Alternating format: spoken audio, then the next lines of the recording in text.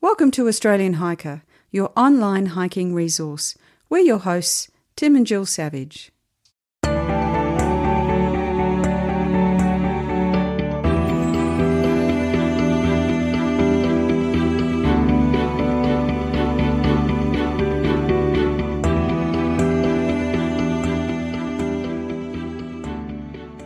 This is episode 137 of the Australian Hiker podcast, and our first episode for 2020. I must admit, we originally had plans for this episode based on an assumed set of weather conditions and environmental conditions. And as most people would be aware, we've got some fairly major bushfires occurring throughout Australia in a number of states that have impacted on a lot of our natural environment. And over the last week, I've been thinking about the impacts that the bushfires are having and what this means both in the short term and the long term from a hiking perspective. And as well as that, I wanted to have a look at where the hiking industry is heading in 2020. And we've previously talked about the future of hiking, but this is taking a more up-to-date look to see what's happening here. And that includes a number of new proposed trails that are due to open in 2020, as well as others that are forecast for opening in 2021 and 2022. So we're going to go through and have a look at those and then talk about where we're taking the Australian Hiker podcast for this upcoming year. We hope you enjoy.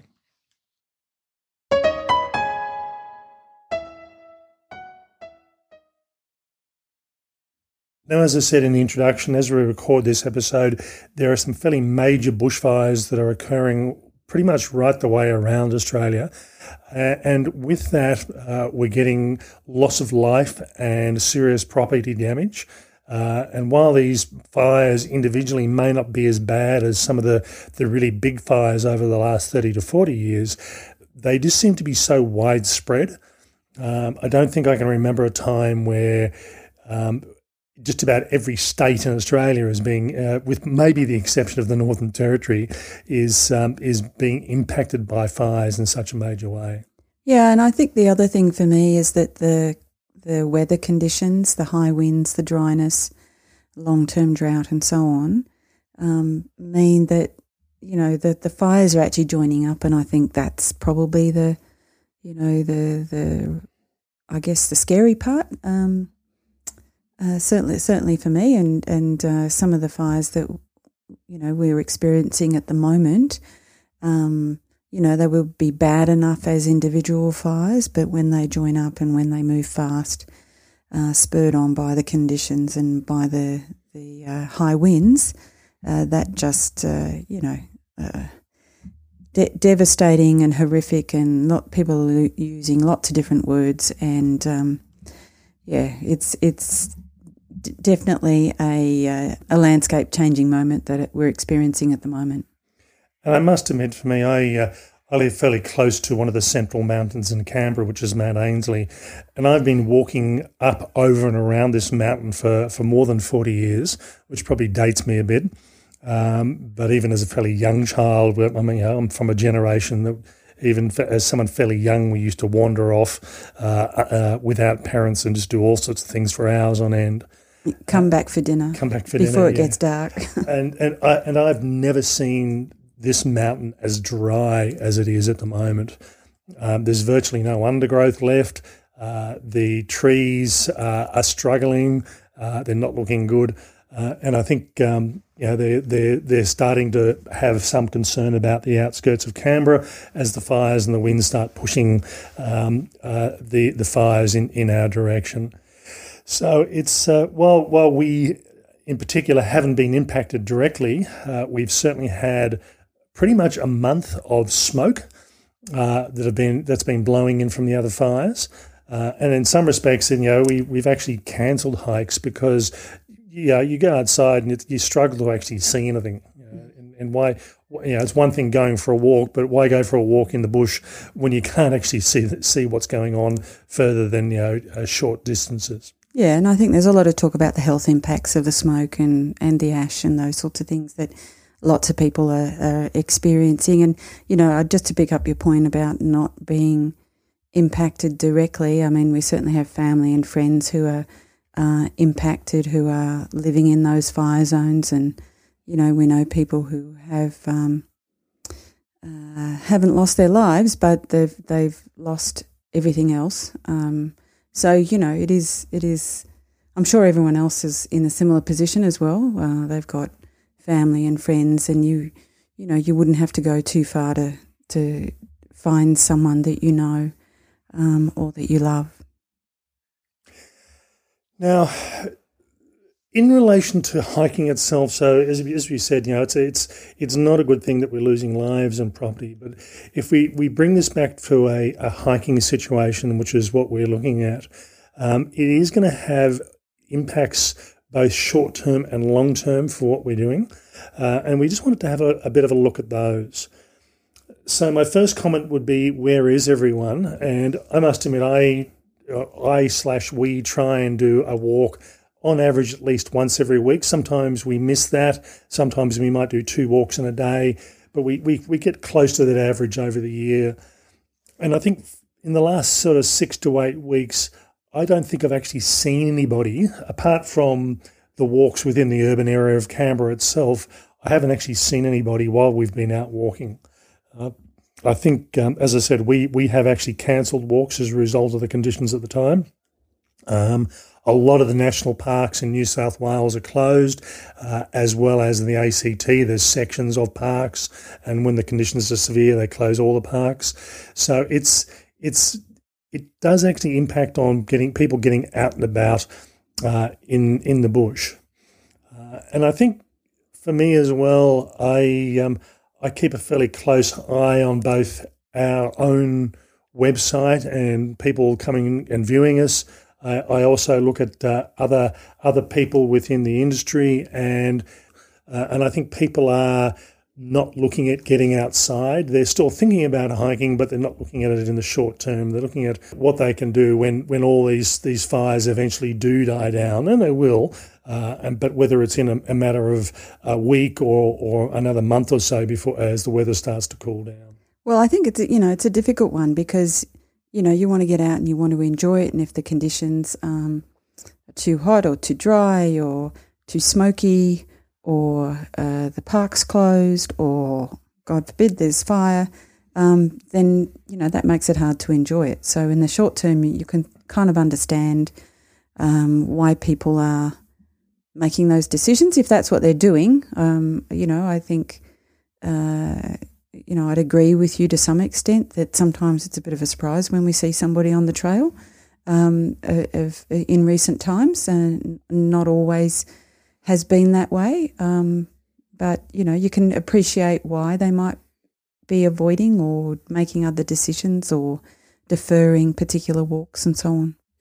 And also from us on a personal basis, we were supposed to go down and stay with family on the New South Wales south coast, and 2 houses immediately adjacent to where we would have been staying have been lost, and that was only today. But we had actually planned over the Christmas period doing a series of 10 hikes of varying lengths over a period of a week. And we just decided that, look, given what was going on over the last 3 to 4 weeks, we'd keep away from that area. And I think it's probably been a good move. So I've spent a lot of time doing a lot of planning and a lot of administrative stuff, which I'd been putting off for a while. Yeah, and I think at one stage we thought we might be, being overly cautious and not necessarily, I guess, pitching it the way it was going to end. But given recent days, I think we made a good decision, Tim. And the other thing is, it would have been nice to spend time with family, but when they're preparing for a bushfire, the prospect of a bushfire to come through, you don't really want to have house guests, I don't think. Now, the other thing that's also going to impact the industry in the short term is certainly Christmas is one of the peak periods for retail stores to sell a lot of equipment, both online stores and bricks and mortar stores. And I think this is just purely anecdotal. I don't have any evidence on this, but I do, as I said, I do keep an eye on what's happening within the industry, and I would expect that there would be a downturn in sales. And again, while this is probably secondary to, as I said, to loss of life and loss of property, it does certainly impact on the industry long term. People may not have as much work available for staff, and from a positive side, I suppose, from a consumer's perspective, there's been a lot of sales over the last month. I mean, really, the Black Friday sales in November ended up being Black Friday week sales.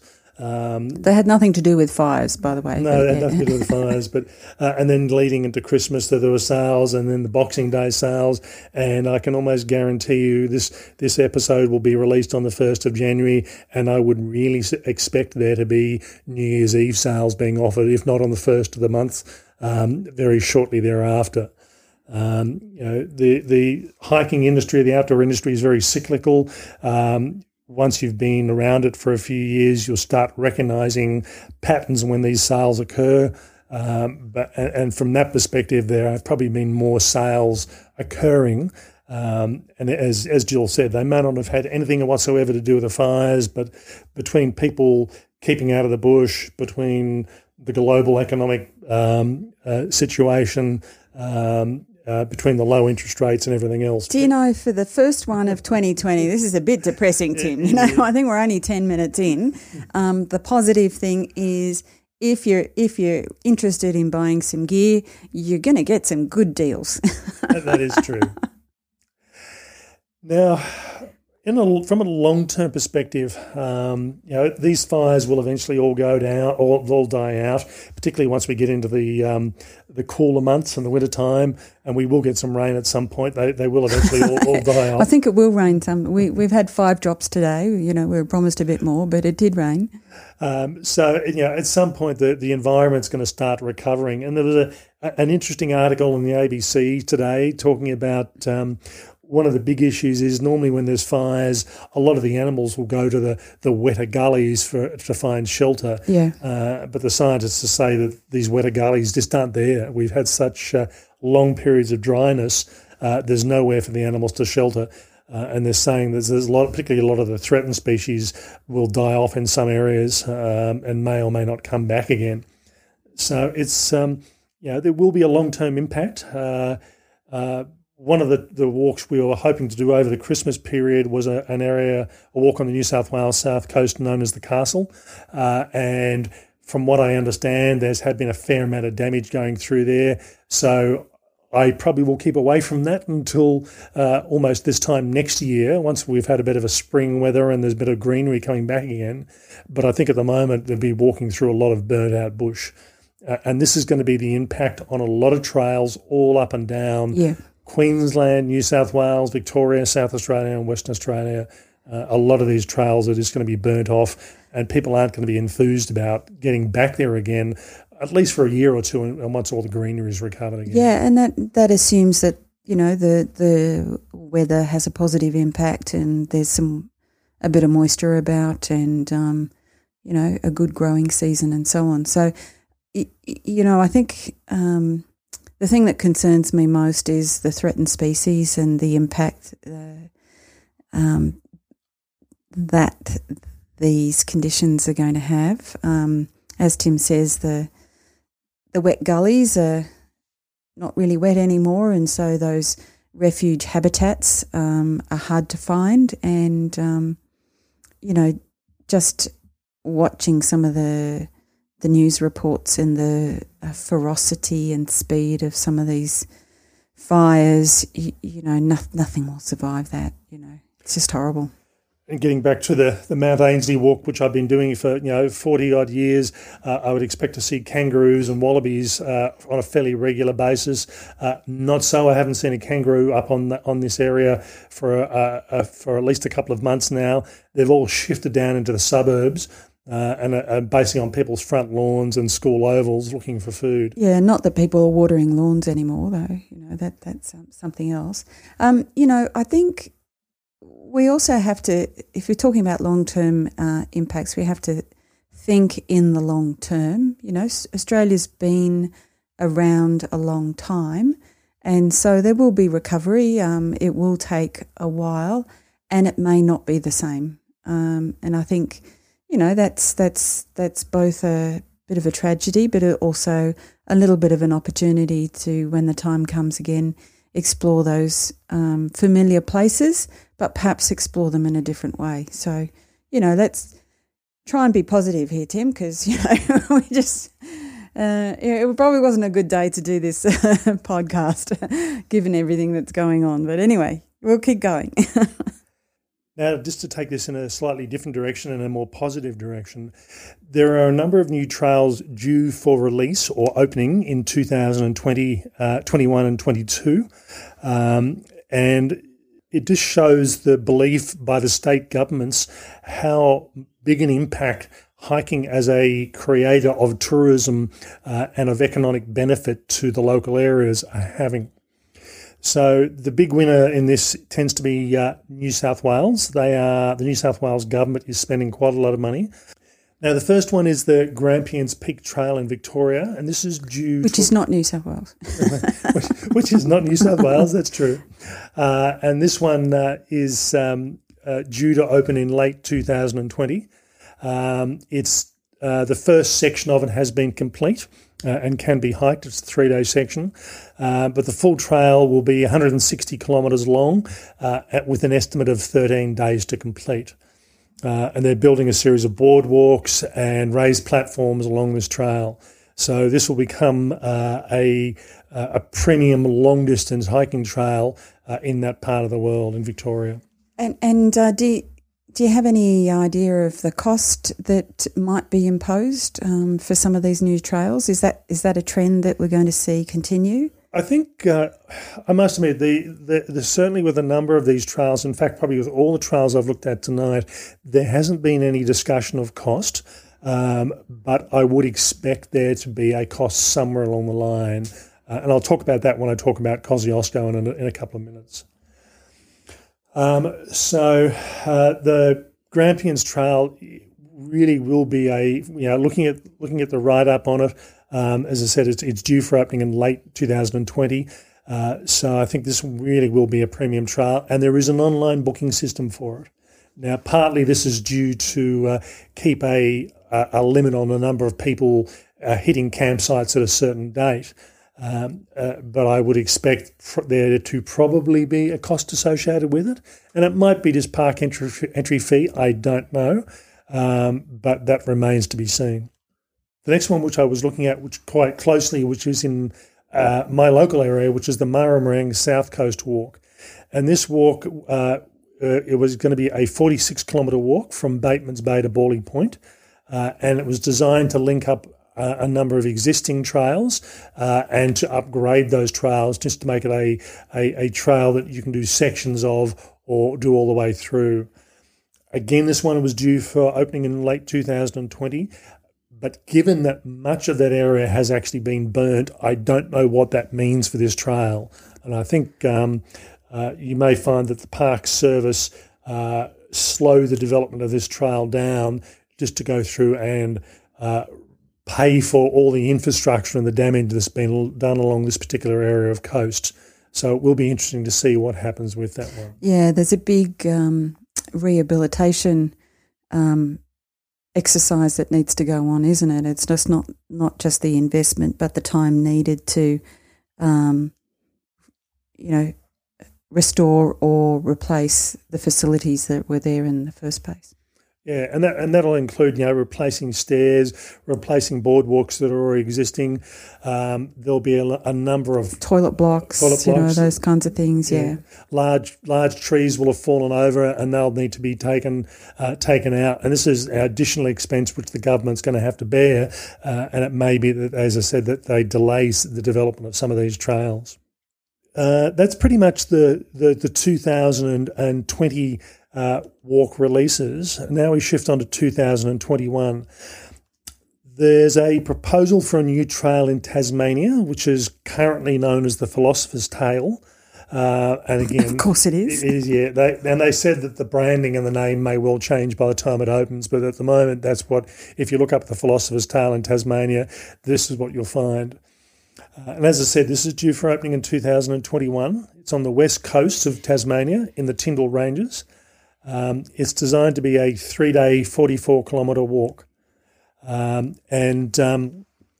haven't got the exact location on that at the moment, but it's again, it's putting, Tasmania tend to lead the way as far as development of new trails, and the idea being that there'll be huts or shelters and boardwalks and tent platforms where needed. And this will open up that area of the coastline. And it is being seen as a big tourist development and a way of improving the local economies. Now, the next one is new trails due for release in 2022. And that's the Snowy's Iconic Walk. And it's proposed to be a 44-kilometre walk from Thredbo to Lake Krakenbach. And again, they'll go through and put a series of boardwalks and basic infrastructure. Given the alpine environment is reasonably fragile, they don't tend to put toilet blocks in the middle of anywhere, in the middle of nowhere. It'll be more about protecting the environment and encouraging people to move in a specific area without destroying the actual fragile alpine ecosystem. There are some very good walks within the alpine area in Kosciuszko and the other alpine parks. And this is an area that it's probably not really a wintertime hike. It's really going to be a summertime walk when the snow season's a bit on the slow side, to encourage people up into the Australian Alps. Now, cost-wise, there probably won't be a cost for doing this walk. However, there is a cost of entering the Kosciuszko National Park. And Kosciuszko National Parks is probably one of the dearer parks to enter in Australia. I just renewed my 2-year All Parks Pass, which includes Kosciuszko, and that's around about $370 for 2 years. It's a fair amount of money. That's for a vehicle. That's for a vehicle, and there might be 3 or 4 or 5 people. But it's I spend enough time up there to justify it, as opposed to sort of spending the $25 or $22, whatever it is, to enter on a daily basis. So over a 2-year period, I will definitely end up being up there 10 to 15 to 20 times over a 2-year period. So I think it's definitely a worthwhile investment. The other walk that is also due for opening in 2022, and this is an upgrade rather than the new walk, and that's the Light to Light walk. We recently reviewed the Light to Light walk in November of 2019 as a podcast and as a written article. We did that as a fairly full-on day walk. Yeah, we carried lots of flies with us. And this is designed as an upgrade. And it'll be a 4-day, 30-kilometre walk, which is pretty much what it is now, from Benboyd Tower to Green Cape Lighthouse. But again, they'll go through and put in more formal shelters, as well as better infrastructure and boardwalks where need be. There was a lot of concern when this was announced that this was going to be a bit like the overland track that was going to cost a fortune to, for taking a walk that was basically free to do now and putting a charge on it. And they may still do that, I don't know. But they are saying, the New South Wales Park Service are saying that, you can do this as an unguided walk, you don't have to pay. But I think what will happen is, a bit like the overland track, they'll build private shelters or private lodges there. If people want to do the glamping style thing and have a bottle of wine and a cooked meal at the end of the day, that will be an opportunity. As opposed to if you just want to do it as a walk and just camp as you go, just with a tent and looking after yourself. So, as I said, there was a lot of worry that people were going to be charge something for that they were getting for free. Or I think closed out. That was another concern that people raised, whether the opportunity to do the walk would be removed from them because it would be now private. So yeah, I think I must admit, I when we did this walk, we felt there was a bit lacking and needed a bit more infrastructure. It was a bit tired, I think. Yeah, and I think this is certainly doing it. So New South Wales, as I said, they're spending quite a lot of money on their national parks over the next few years, and they do have a lot of national parks and quite a large area as well to spend on it. So it'll be interesting to see what that walk's like once it is completed in basically 2.5 years' time. A couple of other walks that were being proposed as well. The Scenic Rim Walk, the proposed new Scenic Rim Walk is going ahead. I don't know the release date or when that will be formally available. It is on private property, the majority of the walk, so it will be a paid walk, but it'll be an upmarket walk with good facilities in a very nice area on private property. So where's the Scenic Rim Walk? This is up in Queensland, so it's the sort of thing that private walks, both in Queensland and Tasmania, are going to become more and more common, and people obviously see the benefit of it. There's also a walk being proposed for release in Central Australia, close in on Uluru. That hasn't yet to be started as far as I'm aware, but I could be wrong. Please don't quote me on that. But again, I do love the arid desert environment. So I think people are starting to realise, and the state governments are starting to realise that people like hiking, they like walking, and they like the opportunities. So it'll provide a range of different experiences. So there's something interesting happening here, isn't it? Because I think what the private investors and what the governments are really focused on are those multi-day, maybe even multi-week kind of experiences. So it's a bit more like a tourism kind of experience, as opposed to someone who might just want to go out for a day walk, or it's not that they won't benefit. It's just that I don't think that's where the investment is intended to go. Well, I think having said that, though, a lot of these walks are being designed that day walkers can actually use them. So. Yeah, I get that, but it's kind of incidental. It's not for day walkers. I think there's kind of this tourism thing that everybody's got that, bring people to the area and do quite perhaps a guided activity as opposed to a self-guided come in and out kind of activity. And I suppose that's actually not a bad thing, because I think the people who are willing to just wander off into the bush and do a walk, whether it be on a trail or off trail, are doing that now. I think getting a new type of hiker into the market that wants to be looked after, wants to be pampered, doesn't necessarily want to sleep in a small tent. But I think also they probably want a better trail than the person who's willing to do the self-guided thing and to step over the trees and to, just make their own way, if you like. Yeah, that is true.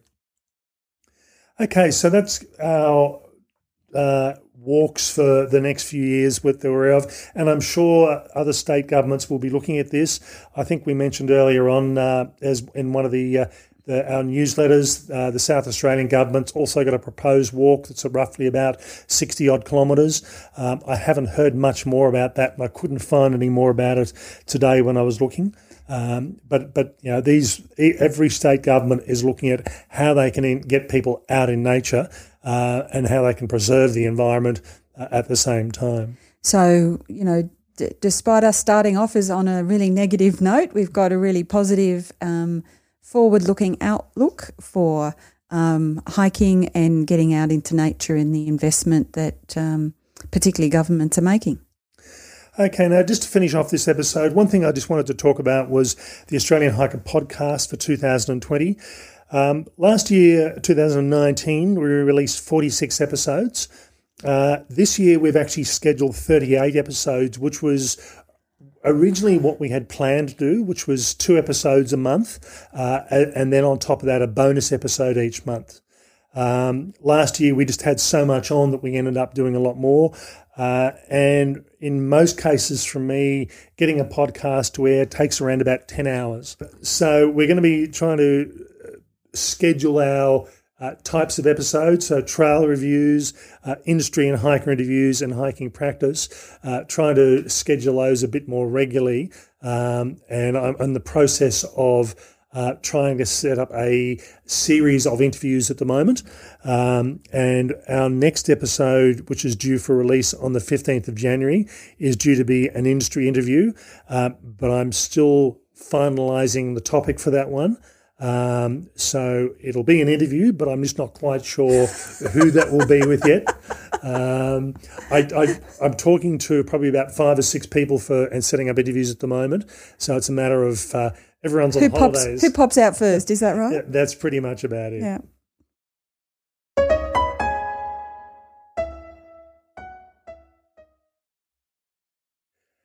Okay, so we hope you've enjoyed this take on where we think hiking is going to be heading for this upcoming year. Hopefully we will have some more positive news on the bushfire front over the next few weeks. And as I said, certainly I'm in discussion with a number of people setting up interviews, and we've got some good ones scheduled for this upcoming year. Yeah, and even though we're experiencing something that, it's a little bit tragic at the moment, there are places that you can go, so get out and keep hiking. Okay, that's all for this episode. As always, you can listen to the Australian Hiker podcast on www.australianhiker.com.au and through any number of podcast hosting services, including Podbean, SoundCloud, Stitcher Radio, as well as many, many others. That's all for me. Bye for now. And bye from me.